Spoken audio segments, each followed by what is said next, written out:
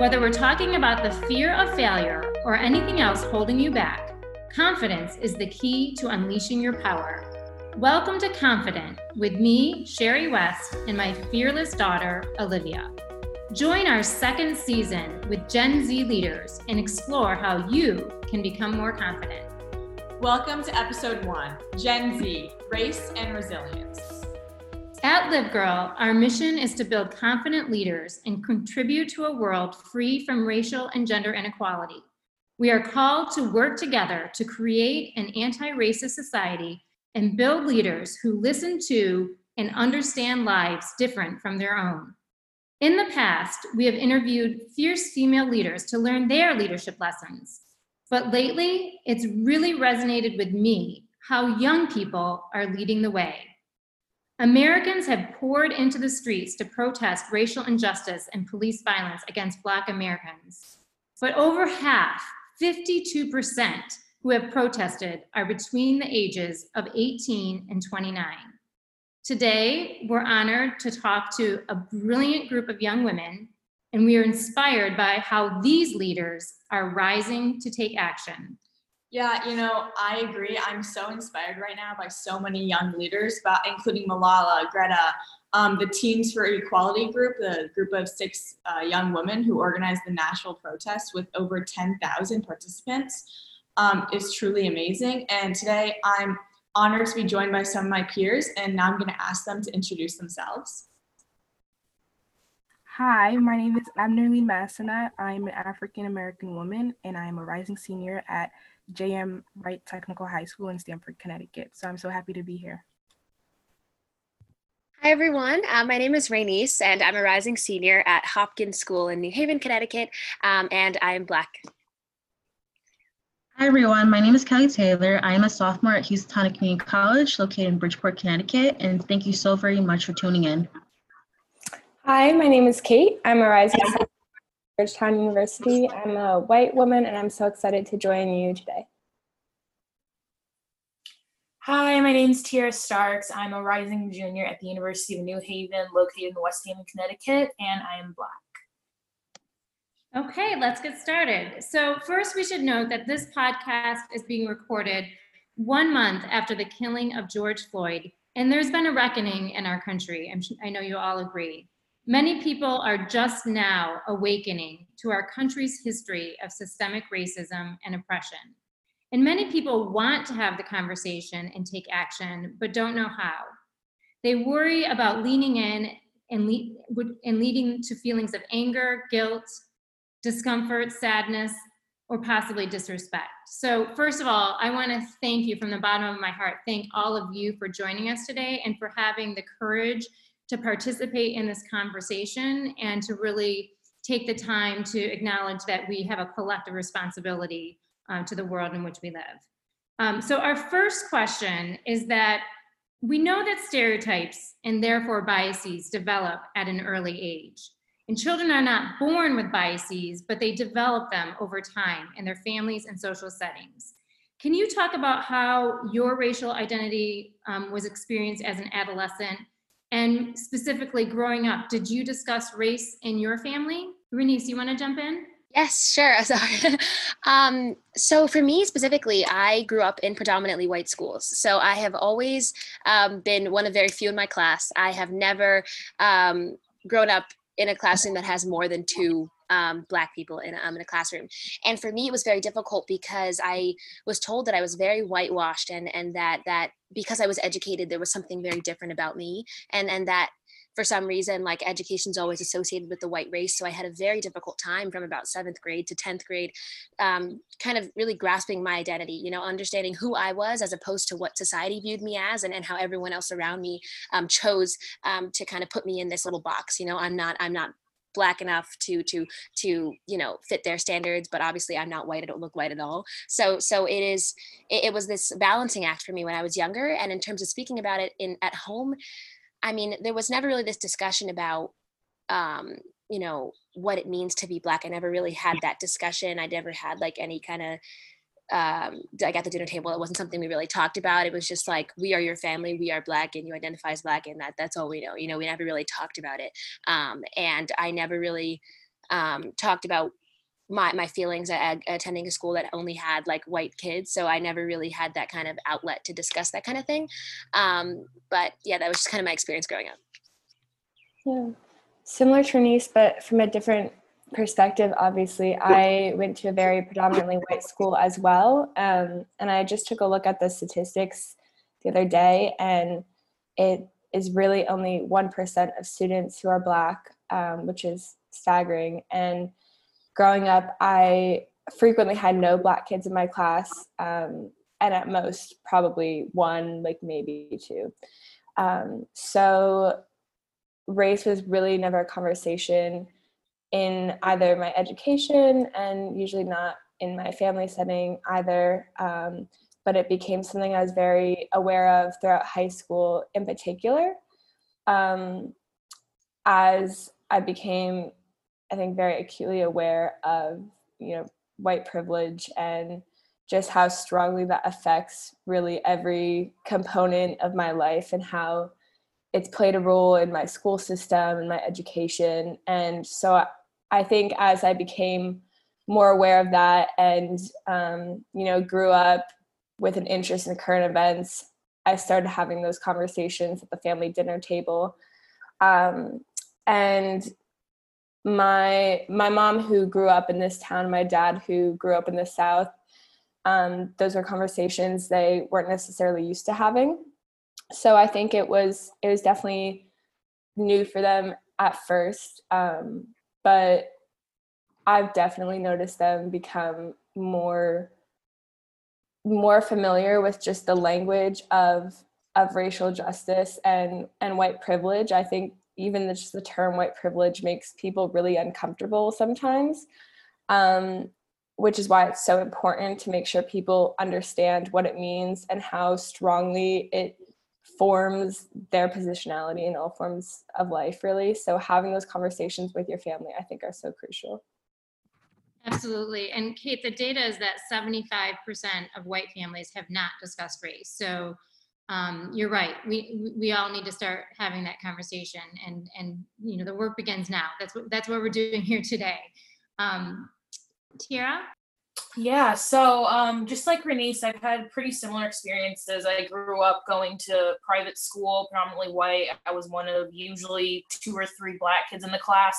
So I've always kind of felt like I would be considered the outsider in most situations. And I know that for a lot of Black girls and guys who live in this area, they kind of have that feeling of, never being able to fit in, kind of assimilating to quote unquote white culture and all of that. So I've definitely have had those experiences throughout the years, and I still continue to. I grew up predominantly with like a white friend group as well. So I had to kind of shift a lot of my thinking in order to kind of understand like how most Black people in America feel. So because they're not exactly in the same circumstances as most of us, at least in Connecticut specifically. So thankfully, I've been able to be more educated. I've been able to educate other people too about racial incidences like all around the country. Even here in Fairfield, Connecticut, a lot of things go uncovered and unseen, but I think it's something that definitely needs to be talked about with people, regardless of whatever race you are. Mm-hmm. Thank you. Abnerline? Yeah, definitely bouncing back off what everyone said. For me, it was actually different. I grew up in Brooklyn, New York, where I was surrounded by all cultures, all different backgrounds. And, I never experienced certain things, but, moving down to Connecticut, it was a different vibe. It was a different culture, environment that I wasn't, used to, and trying to fit in with people that, didn't really understand my hustle, I guess I would say, was something that was hard for me because I didn't know exactly where I fit in with people that were used to not, talking about race, talking about culture, and are like basically hidden in this shadow. And when I came along, having these conversations, people were confused. People, were like, why do you always talk about race? Why is this something that you always want to bring up? And it's like, this is something that we have to talk about because you see it on television, you see it when you walk down the street growing up. In Brooklyn, there's certain things you can't do. There's certain ways you can't walk in the street because you don't want to get targeted. You know, my mom always like, when I put my hood, even if it's cold, like take your hood down because, you know, you don't want to be targeted by the police. And, you know, growing up, I was afraid of the cops, obviously. You know, if I seen a police car, I would, you know, I would shake in my boots because it's something that, you know, you see on television, you see people getting killed by police brutality, and it's something that resonates with you as a African American because you see it happening to your own people. And moving down to Connecticut and having these conversations about, you know, what you go through in an environment where you're constantly vigilant, you're constantly having to, you know, think about your next steps is something that a lot of people don't understand, a lot of people don't experience. And like Tiara said, I think it's important that we have these conversations, you know, no matter who you are, no matter your race or background, because it's happening to us, and we really need to have these conversations because it doesn't only affect us, it affects everybody regardless of who you are. Well said. Kelly? So for me, I went to a diverse school, and when I went to this diverse school, we had a music class, and I distinctly remember my music teacher just going through the different cultures of music, and then she asked us as a homework assignment to Google and research, talk to your parents about your nationality and what is your race and or your ethnicity. And I remember that was the first time actually talking to my parents about race and knowing about our family history and getting educated. And I feel like, to me, I'm grateful for the opportunity, but I know for other people, they may not have that same opportunity where they were taught or introduced that in a school environment. So I'm grateful for that, but it just made me aware of how of an issue this really is, and that we should be even more educated than what we are now. Yeah. So thank you all for sharing and being so honest. So the next couple of questions, we'll just ask a few of you to answer each of these as we continue. And Olivia, you want to ask the next one? Yeah, sure. So with the spotlight on the Black Lives Matter movement right now, what are your current feelings about racism and oppression in America? Okay, so for me, I just believe that it's not taught enough. And I think that there's this, in schools and things, we don't really talk about it because, again, like everyone was saying in this group, that it's like a touchy subject for some people, when I think it's just as fundamental as learning about politics. And it's like, or, you know, having those conversations at the dinner table, that's really where it all begins. And I think that a lot of things people don't understand is the difference between like racism and prejudice and stuff. Like, people do not know that it's like racism is oppressor versus the oppressed, and prejudice is more like bias and stereotyping, and not everyone can be racist, and that's just a fact. And I think what irritates me a lot, because I do go to a PWI, predominantly white institution, it's the ignorance. And I know that they can't help it sometimes because they just simply have not been taught, and then they're not comfortable enough to ask the questions, so the ignorance still lingers, and that will happen for most of their lives until something as big as this Black Lives Matter movement does have a huge presence in America. And it's sad that it has to take this kind of extreme for that to happen. So to me, because, you know, as a Black, not only Black, but as a Black woman in America, there's so much with this intersection that I have to deal with. And it's just, I just need people to simply educate. And that's just something I would say, that if you can educate and read, and I will, like, you ask me a question, I will answer. If you want a recommendation for a book or a podcast or a movie, you know, I will gladly do that for you. But the more that people speak up, I just need people to be more engaged, you know, and I'm glad that I'm seeing that from my white counterparts right now, and my non-Black people of color as well. It's great to see the people standing up and protesting and everything, and bringing awareness. But it's just that it's taken too long, you know. It should not have to go this far, and we should not still be having this conversation. So those are my feelings towards it currently, and they have always been this way, but definitely these feelings have been brought up and heightened at this time. So well said, Bernice. And if the birds chirping in the background is any indication, they wholeheartedly agree with everything you're saying. It's a beautiful accompaniment to this podcast. So Tiara, this question for you. What do you want your non-Black friends to know about racism? Ooh, that's such a good question. It's funny because I've had conversations with a lot of my white friends, non-white friends of color, and thankfully, they've all been very open to conversation. I know there's a lot of people that I went to school with that are very either against the Black Lives Matter movement or kind of just don't want to talk about it, which kind of is kind of upsetting because I've been friends with them for so long. But ideally, I just want all of my non-Black friends to just kind of understand that this is a fight that me and a lot of my friends have been fighting for a long time. It's not something that's ever been something in the back of my mind. It's always been in the forefront of my mind. I'm always consciously thinking about race. I'm always consciously thinking about how I can fit in or how I don't fit in. What are my similarities or differences between people? And it's something that I don't think should be normal. I don't think we should always be, talking about how our race divides us, like everything's becoming a lot more divisive.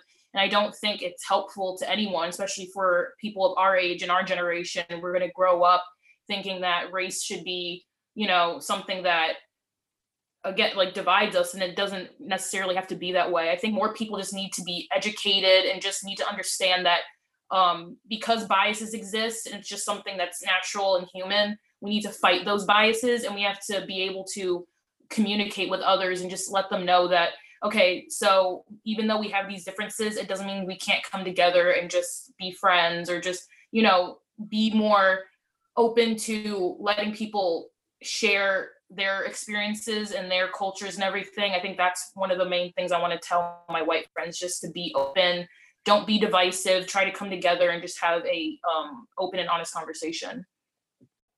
Thank you. Kelly, can you share a story of either racism or racial bias, either personal or observed, so that others understand how harmful and limiting this is? So I think that's a great question. And I have the honor and privilege. My mother is a teacher and my mom teaches in Bridgeport. And I have seen it firsthand. She has seen it firsthand. I believe a lot of the teachers, as well as the students, need to get educated.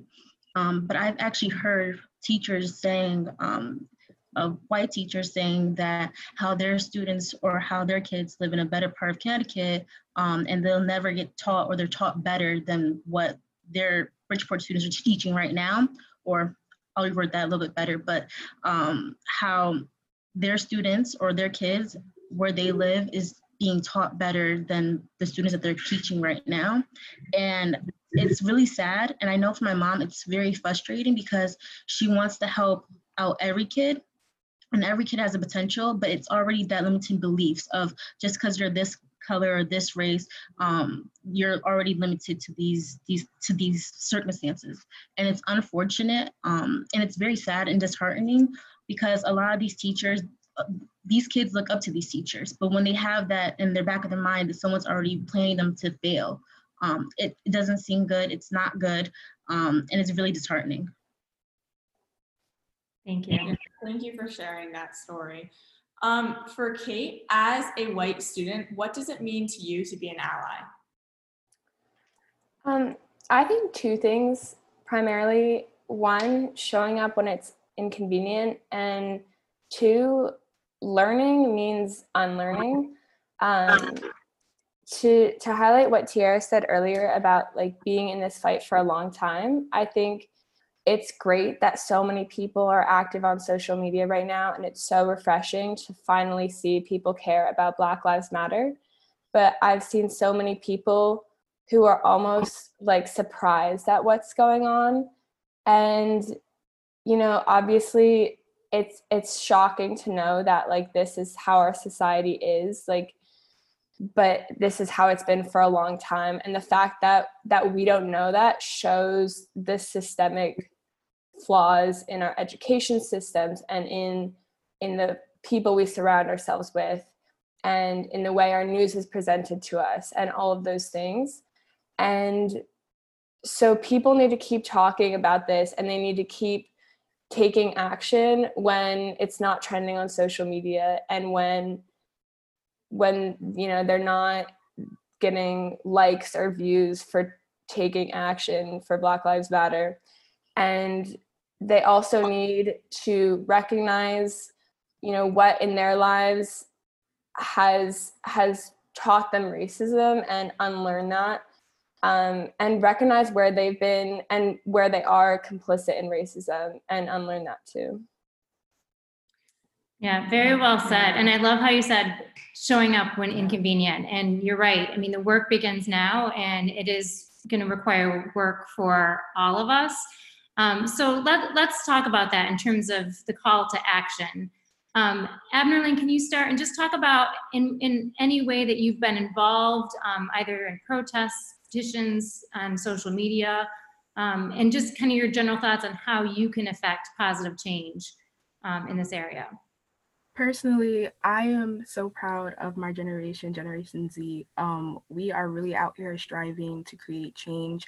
And it's something that is, beautiful to see when you see different cultures, different people together from different countries as well, fighting for, Black lives. And personally, I've been working with a couple of my friends. We're actually planning a protest on July 7th during the Blackout Day. And we are also, for those who cannot attend the protest due to the COVID-19, we are also planning a 3-day series webinar. We're planning a 3-day series webinar about voting, about the Black experience in healthcare and also in schools. And, we're working on getting on speakers to come and talk about their experiences, because I think it's honestly very important for all of us to really educate ourselves and really take the time to take a step back and, like Kate said, honestly unlearn what we all learned in history books and things that we were taught. I saw something on Twitter, I think, I'm not sure who it was by, but it talked about how Columbus Day is it's a federal holiday while Juneteenth is not, and it talks about how we sought to glorify the lies instead of the actual facts in our country and our country's history. And it's something that really, when you take a step back and look at how society and how our country and nation is built up to set Black people back, it's very, very it's honestly disgusting. And with my generation, I think everyone's starting to wake up, and my generation is really taking the initiative to create change and protesting petitions. Those 3 girls who led that 10,000 participant protest, that was amazing. And we're the change, after the protests are finished, after everything settles down, it's time for us to go out there, to go talk to our legislators, to go out and, sign these petitions, reopen cases that happen, and really talk about what's going on in our country and not leaving it and dusting it under the rug after hashtags, are diminishing in social media. This is still an ongoing issue in our country and our nation that we still have to talk about, that we still have to tackle. And I think my generation is honestly not going to let it go. Even though we're tired, even though, we're sick and tired of having this conversation, we're sick and tired of seeing our brothers and our sisters under the knees of police officers. We're tired of seeing them die each and every second. But at the end of the day, it's something that we all together need to talk about. We really need to talk to it with our parents, our guardians, whoever, friends, family, and really bring attention and awareness to this issue, because it's hurting to see. It's hurting to see that because of the color of your skin, you are treated like dirt, you are treated like an animal, and it's disgusting. You see it in our criminal justice system, you see it everywhere, and the systematic and institutional racism that we see is it's disheartening. It's really it makes me cringe inside. It turns my stomach inside out, because I just can't understand why. I can't understand the hate that we get. I can't understand why we're treated like less. And having these conversations are important, because we're all humans. We all want the same things. We just want to live like everyone else. And I think it's important that we have these conversations. Yes, thank you. Absolutely. Can I add one more thing? I love Aberneen's, that was spot on. And I also want to add, we need to educate, especially in the Black community and as well as the Hispanic community, also about the census. The census is very important, especially during this time. Census gives the Black community as well as other communities funding sources. So educating young people, the families, members about it would definitely empower and improve our communities as well. Thank you for very, very important. And talk about inspiring, Tiara. So this past Friday on Juneteenth at a Stanford event organized by Victoria Pereira called Speak Your Piece, you read such a brilliant and important original speech entitled My Privilege. Can you just talk a little bit about what inspired you to write that and how it felt to be a part of that moment? Yeah, definitely. I was approached by Victoria to speak, and I realized that this would be my opportunity to just kind of share about my experiences and just kind of call out the kind of underlying racism that's in this area, Fairfield County specifically. I entitled it My Privilege because, like I said, I primarily grew up in a white neighborhood. I went to primarily white schools, and I am myself a light-skinned Black woman. So there's a lot of things that I personally have as a privilege, just as being a human being. Like I said, I'm a light-skinned Black woman. I went to predominantly white schools. I lived in predominantly white neighborhoods. I had a good education and everything. And I talked about how I was with my friend in CVS up near where I live. And the manager came up and was like, what are you guys doing? And honestly, we were just on our phones laughing, but it was me and my darker skinned coworker. And it was like kind of interesting to see how we still were being targeted and profiled. We were young Black women just laughing at something on my phone. We weren't doing anything like malicious. We were just kind of looking around and stuff. So that kind of like solidified that there's a lot of tensions, and that was something that kind of like sparked my interest in writing my piece. Ideally, I'd love, for those who haven't heard it or will hear it in the future, I'd love for people to kind of understand that, like, even when you're put in a position where you're not sure whether or not that's like someone who's just someone that's acting on their biases or someone that's just kind of ignorant, it's okay to speak up. It's okay to be like, okay, this is not right. I'm uncomfortable and you are making me feel uncomfortable. It's something that I think more people, more Black people, more white people, more non-white people of color just need to understand. If you see an injustice or racial insensitivity, speak up about it and make sure that your voice is heard and make sure that people know, because it's something that should not go unseen or unheard. Thank you, Tara. Couldn't agree more. And, we talked a lot about that sentiment with a recent speaker to the She Works program, Mita Malik, who is the head of diversity and inclusion at Unilever. And Olivia, you and I had a lengthy conversation about that. What were your takeaways from that conversation? Yeah, she said that we must all be leaders of inclusion and we must all build authentic bridges with people whose lives are different from our own. And I think that this is vital as we move forward in the future. We can't just focus on signing one petition. And while, yes, that's so important, we have to take steps to increase the education at predominantly white schools. And we have to make sure that everyone's voices are heard, not just those who have the most privilege. Yeah, it's so important. You all are brilliant, and thank you so much again for just being brave and speaking up and having this conversation. And everything that was said here today is so important, and it really is just the beginning conversation. So we hope to be having more and more of these conversations. Just as we transition and kind of close the podcast, we have just a couple of questions so that our audience and our listeners can get to know you a little bit better from a personal standpoint. We call them our 3 wise women questions. Liv, do you want to ask the first one? Yep. What has kept you sane during quarantine? Kate, do you want to go first? Sure. I feel like I took up some random hobbies. I crocheted a bit, which is something my grandmother taught me how to do like years ago, but I never actually did. And I made some bread, learned how to make bread, which is exciting. Yeah. Renise?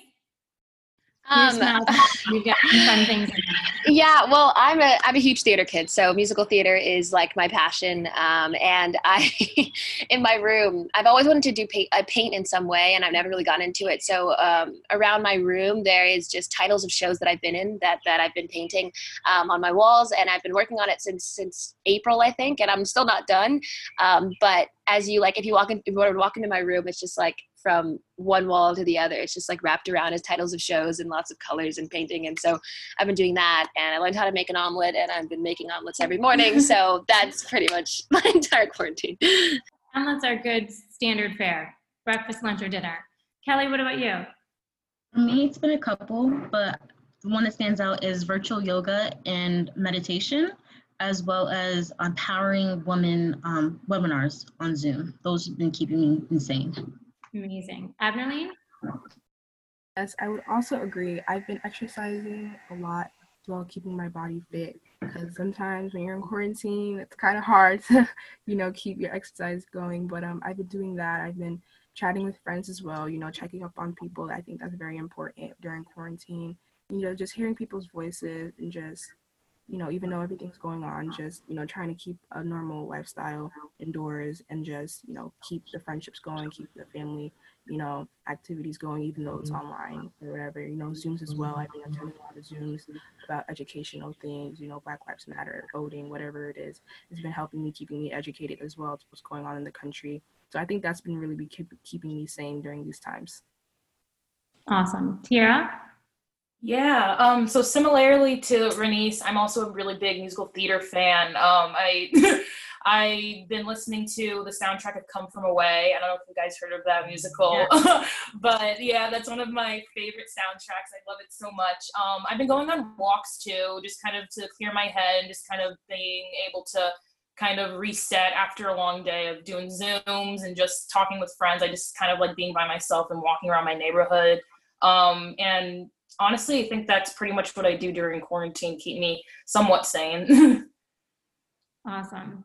And finish the question. In 10 years, I'll be ... And we'll have Kelly and Renice answer this one, and then the others answer our final question. So Kelly? So in 10 years, I will be a CEO of my own technology company. Yes. Renice?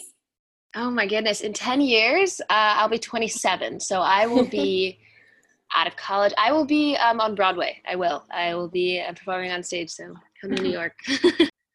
And the others, who do you consider to be the greatest leader of all time, living or historical?